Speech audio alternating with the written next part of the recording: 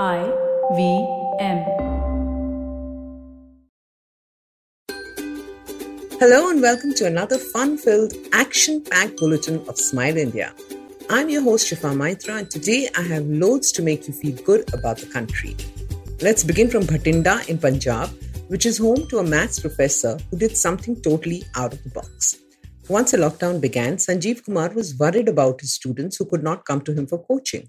Then soon online classes began and he realized it was time to adapt. So he began teaching via video calls and soon 50 students were attending his classes diligently. He refused to charge them because it was something he felt he had to do to help them get their fundamentals right before they went to class 10. Soon word spread and students and parents from all over Punjab and Delhi started asking him to teach them too.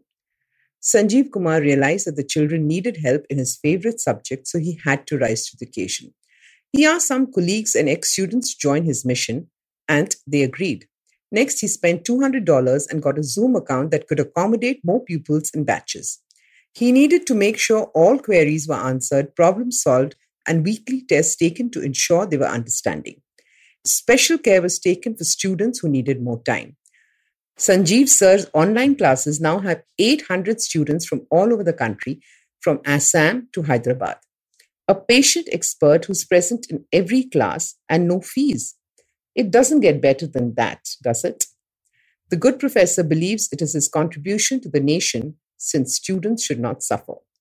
A COVID hero who totally deserves our respect. Next up is news from Alipurduar in North Bengal.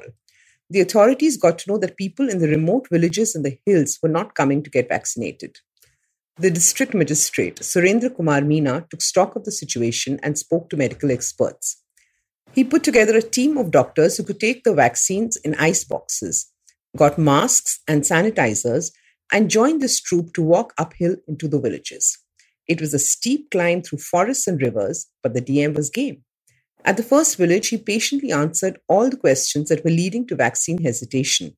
And then the people eligible happily took the jab. He went from village to village, home to home, distributing masks and sanitizers and getting people vaccinated. The villagers felt respected and heard because for the first time, an IAS officer had come to them and helped them understand why it is so important to get protected. He finally reached Adma, the last village at the Indo-Bhutan border. And only after the last person had got the shot did Meena start climbing down. This man has totally set the bar for what a humane administrator ought to do. If you live in Hyderabad or when you visit, do check out a store called Swachh that sells organic products.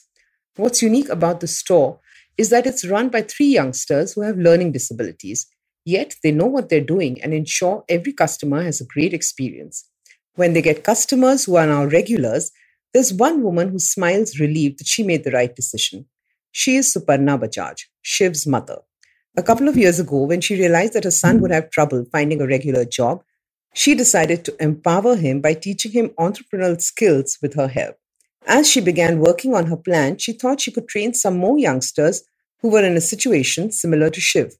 Since she knew how these special people think, she began patiently guiding them and let them understand at their own pace using their own minds.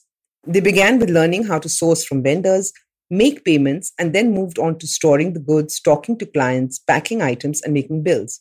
Now they even organize home deliveries. Having learned and understood the process, these youngsters are now confident and self-sufficient. What Suparna likes is that they can now fend for themselves anywhere and have the skill sets to set up a small business at any point in life. This mother surely deserves a special place in our hearts as she has made a difference in the lives of children who were otherwise floundering. Before signing off, I have to tell you about R.S. Renju from Kilamanur in Kerala. This man loves detective novels and has read everything on Sherlock Holmes and any other detective novel he could lay his hands on. Also loves telling tales of detectives to anyone willing to listen. Most of the times, this would be his colleagues at the bus depot since Ranju is a bus conductor. When he finished reading the last Sherlock Holmes story, he was lost. A bus driver suggested it was time he write his own book.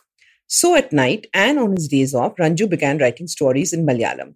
His stories were inspired by Sherlock Holmes, but different. He began writing for an online portal and was thrilled when he got regular readers. Soon he found a publisher, but that deal fell through as the young man was not available for meetings through the day. Ranju didn't give up, and finally his book of 5 short stories got published. All his colleagues at the bus depot bought a copy, and the shy conductor could not stop beaming. He got great reviews in the papers, and the book did very good business. Now the publishers have commissioned a second book, and Ranju smiles as he thinks of plots while punching tickets. I'm sure soon he'll find a passenger on his bus reading one of his thrilling stories. I wonder if he will hand over the ending along with the ticket to the passenger. I know that feeling. I saw a girl buying a chicken soup for the sole title, which had a few of my stories in it. It's been years, but I still remember that girl's face and that quizzical look on her face when she saw me smiling at her. That's it for today, and I'll be back next week with more delightful news from India. Till then, stay home, stay safe, and get vaccinated. For more interesting information on our country, please like and follow Good News Indians on Facebook. To hear more engaging podcasts, download the IVM app, go to the IVM website, or look for us wherever you get podcasts from.